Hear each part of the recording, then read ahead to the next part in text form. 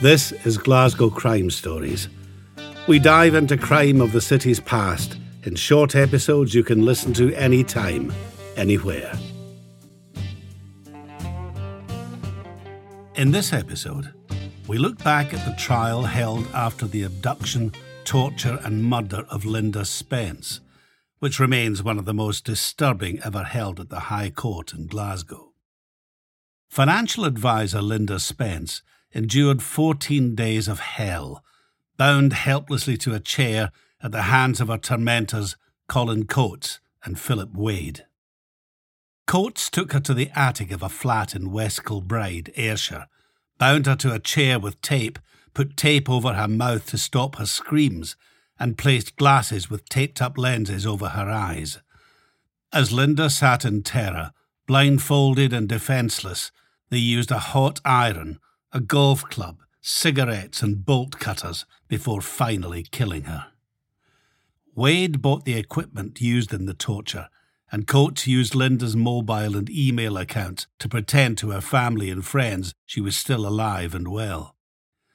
They hired two small-time crooks, David Parker and Paul Smith, to guard her between the lengthy torture sessions. Coates' aim was to force Lynda to tell what she had done with money she owed Coates in a bogus land deal. He believed he had been ripped off and wanted revenge, and his money back. It's not known if Lynda ever told the men what they wanted to know. One thing is certain, she would not live to tell the tale. Lynda was finally murdered around April the 28th, 2011, and Coates is believed to have cut off her head before disposing of her body. Her worried parents, Patricia, 56, and Jim, 68, reported her missing on May the 13th, and appeals were made to the public for information. Coates became a prime suspect and was placed under surveillance, but detectives found that witnesses were too scared to speak out. The breakthrough came on August the 16th, after Coates had left one witness so terrified for his life that he went to the police. On October the 28th, 6 months after Lynda was murdered, officers smashed their way into the West Kilbride flat. Police found a spot of Lynda's blood on the bathroom floor and a fingerprint on the door handle. Mobile phone evidence also placed Coates and Wade in West Kilbride throughout Lynda's ordeal. As a result, both men stood trial in February 2013 at the High Court in Glasgow, accused of her murder, despite there being no body. Crucially, Parker and Smith agreed to give evidence for the prosecution in return for lesser sentences. The jury heard how Lynda, 27, was snatched off the street in Broomhill in Glasgow's West End in April 2011 and taken by car to Ayrshire. They were told that Coates was a computer expert who had a glittering career, a glamorous wife, 3 children, and a fortune in the bank. His extraordinary IT skills took him first to the Civil Aviation Authority, where he helped develop air traffic control systems, then to the world of investment banking, where he designed trading floors. Coates was richly rewarded and made even more money from property development. He told his QC, Derek Ogg, at his trial, "In a bad year, I earned £200,000. However, his love of booze and cocaine and violent flaws in his personality took him into the world of organised crime." A catalogue of witnesses took the stand during the trial to implicate Coates and Wade in Lynda's murder.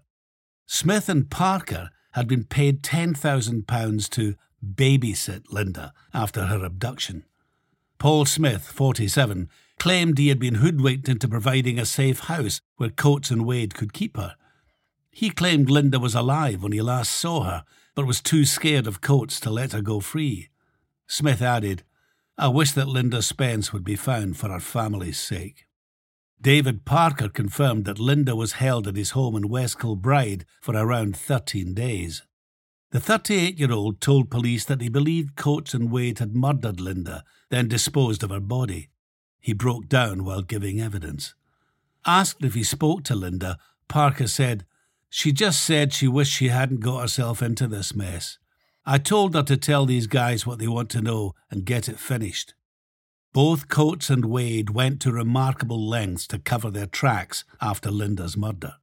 The loft carpet was removed, floorboards were replaced, and an industrial-scale clean-up operation was carried out, including burning the chair.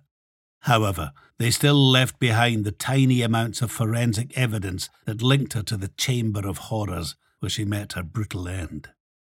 Lynda's business partner, financial advisor Tony Kelly, 56, had introduced Lynda to Coates and was the first witness to recall a confession from the accused. He said Coates told him, "I killed her last Thursday." Coates also made a comment about Lynda being seafood. Kelly said, "I took it to mean that her body was dumped in the water." He also claimed that when he tried to get hold of Lynda after she went missing, Coates told him, "You might need to do that through a medium." The most heart-rending evidence came from Lynda's parents.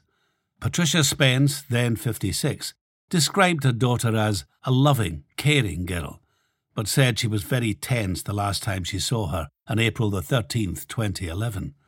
Her mum added, "I just keep thinking she's going to come back. I only had the one lassie. She was my life." On June the 2nd, Patricia received a call from one of Lynda's phones. It had been found in a bin at a cafe in Kilbirnie, Ayrshire, and the person who discovered it speed-dialed Mum in a bid to trace its owner. Both parents told police everything they knew about Coates and their daughter's business dealings, but it was too late. Lynda was already dead. Another witness, Pamela Pearson, claimed Wade confessed to her that he and Coates had disposed of a woman's body in the hills. Landlord James Dillon told the court that 3 pieces of flooring had been replaced in the attic room where Lynda was tortured. Peter Hadley, who met Coates while he was on remand in Addywell Prison in West Lothian, claimed Coates had told them that he had cut off Lynda's head and put her body in a furnace. Hadley said, "He told me he had killed her. She had tape over her mouth and he held her nose until she died." He also claimed that Coates had told him he had killed her because she owed him money. Company director John Glenn was a key figure in the case, and screens were erected in court for his evidence. He first met Lynda in late 2009 through his property business and lost money he invested with her, but he continued to do business in the hope he could recoup his losses. Glenn said, "If you listened to Lynda, you would believe that she was a millionaire a couple of times over, with property in Glasgow and property abroad." On one occasion, Lynda had phoned him to cancel a meeting at McDonald's in Glasgow's Crow Road. He told jurors she made reference to Colin Coates and said, "He's going to kill me. I need to get his money back for him." She sounded very distressed at the time. Usually she was a bubbly person, but she did not sound herself, he added. It was the last time Glenn spoke to her, but on April the 26th, he met Coates at a shopping centre in Broomhill. Glenn claimed Coates then told him, "I need to show you something." He then pulled out a plastic supermarket bag. Glenn said, "When I looked in, there was a thumb inside the bag. I was horrified by what I saw." Coates replied, "We've got her. We've always had her."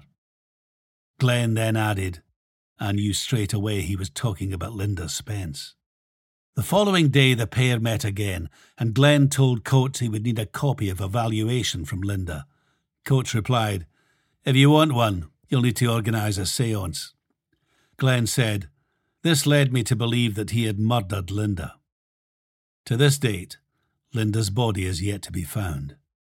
Coates is believed to have suffocated Lynda in the bathroom before putting her bloody remains in the boot of her silver Vauxhall Astra. Like Lynda's body, it still remains missing to this day.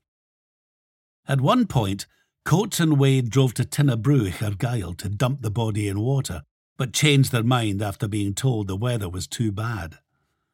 During the trial, an image emerged of a young woman who mixed with the wrong people and audaciously ripped them off, but her luck finally ran out when she met Coates. Lynda broke the law in 2 ways. She committed fraud by taking money off people and then squandering it on a lavish lifestyle. But she also acted as a facilitator by providing people with forged documents to get them a mortgage. The court was told her services for people who did not have the necessary paperwork were well known. Lynda enjoyed many luxuries, thinking nothing of shelling out £150 on bottles of Cristal champagne, but her business partner, Tony Kelly, described her murky dealings as absolute chaos. One involved 30 members of Glasgow's Chinese community who handed over £175,000 in deposits on flats at a housing development at Lochbun Gate, Maryhill, but no reservation fees were paid. Lynda simply pocketed the lot. She often used aliases, and an expert report found she had used 20 different mobiles in the 18 months before she vanished. Lynda had promised Coates a £3.2 million return on an £85,000 investment, paid in Danish bearer bonds to avoid VAT. However, he did not know the deal was a scam and the bonds were actually forgeries. Coates and Wade then hatched a plan to abduct Lynda and systematically torture her for days in a bid to get their money back.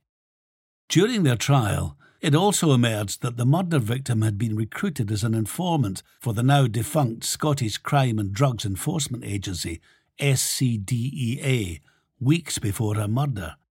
She had agreed to spy on an Albanian underworld network with links to alleged drug dealing and people trafficking. However, it was claimed in court that her SDEA handler failed to tell police colleagues of her secret role. As a result, they lost vital ground hunting for Lynda. Her parents had given her money to set up in business as a financial advisor, but Mum, Patricia, said she knew nothing about Lynda's work, except that she was always busy. The jury took around 20 hours to reach their guilty verdicts on Coates and Wade, following a trial that lasted 46 days. Both men were given mandatory life sentences and warned by trial judge Lord Pentland that they could die behind bars. Coates was ordered to serve a minimum sentence of 33 years before he could be considered for parole, while sidekick Wade was given a tariff of 30 years. Trial judge Lord Pentland told Coates he was a highly ruthless and dangerous man who had been the driving force behind Lynda's torture and murder. He added, "You were the more dominant and controlling personality. You were the prime mover and shaker behind the abduction, torture and murder of Miss Spence. You are clearly a man of some intelligence who attained a measure of some success, but you are a manipulative, devious, cruel personality and resorted to violence when you perceived you had been thwarted." Lord Pentland said Wade had been driven by greed to commit a truly monstrous and barbaric crime. He told him, "You were motivated by greed and the thirst for revenge. The evidence shows you are a violent and dangerous man with no respect for human life. You will not necessarily be released after 30 years, and may indeed never be released." Neither of the killers showed any emotion as they were handed their life sentences. Minutes after the verdict, Coates was served with an order under the Proceeds of Crime Act and said, "Oh, thanks very much," to the police officer who served it on him. Parker and Smith were each jailed for 11 years for assaulting Lynda and holding her captive. In a statement outside the High Court in Glasgow, Lynda's devastated father Jim, then 68, and her mother, 56-year-old Patricia, said, "There is no verdict that will bring our daughter Lynda back or spare her the terrible ordeal that took her life. We will never begin to imagine her suffering or comprehend the cruelty of any person who would do that to another human being. We cannot begin to understand or forgive what they did to our daughter Lynda. No words can begin to describe the heartache and pain we are suffering." In July 2014, Coates and Wade lost appeals against their conviction and sentence. Both claimed they were victims of a miscarriage of justice and had been given longer sentences than the Lockerbie bomber. The three appeal judges concluded that there was overwhelming evidence they had killed Lynda, and the prison sentences were justified. Lord Gill said, "There emerged, in my view, an overwhelming case that the appellants murdered the deceased. In my opinion, there was no miscarriage of justice. This was a barbaric crime that merited the severest penalty." It later emerged that the police investigation to bring Coates and Wade to justice had cost almost £875,000, but few disputed at the time that it was money well spent. In March this year, police began a renewed effort to find Lynda's body at a remote 21-acre spot at Auchenbreck, around 12 miles from Dunoon in Argyllshire. The following month, they began an official dig, following a 4-week assessment by experts. At the time, Detective Superintendent Suzanne Chow of the Major Investigation Team said, "A detailed assessment of the location has been completed, and we have now commenced digging to further explore the site for potential evidence. This will be an extremely detailed operation involving specialist search teams from Police Scotland, forensic scientists and soil experts from across the United Kingdom. The family of Lynda Spence are being kept updated as efforts to establish if her remains are within this area continue. I would ask anyone with information to please come forward and speak to officers." To this day, Coates and Wade have refused to tell Lynda's mother where they disposed of Lynda's body. 6 years ago, she made an impassioned plea for him to break his silence. Patricia said, "If you have any heart at all, any conscience, just tell me where she is and give me her back. I'm asking you, I'm pleading with you. Give me Lynda back before anything happens to me. Lynda was my only child. It would mean everything to me to be able to lay her to rest. Without her body, there can be no closure." Patricia then added, "The worst thing for me, the question I can't get out of my mind is, why didn't she tell me she was in trouble? I swear to God I didn't have a clue. She was like my best pal. All we did was laugh. I miss her so much." Ironically, Coates was allowed out of Shotts Prison in November 2016 on compassionate leave for the funeral in Glasgow of his own mother, Catherine, who had died aged 80. One source, close to the original police investigation, told the Glasgow Times that Lynda may not have been an angel, but she did not deserve to die the way she did. To her parents, the nightmare can never be over until they finally have her body to lay to rest.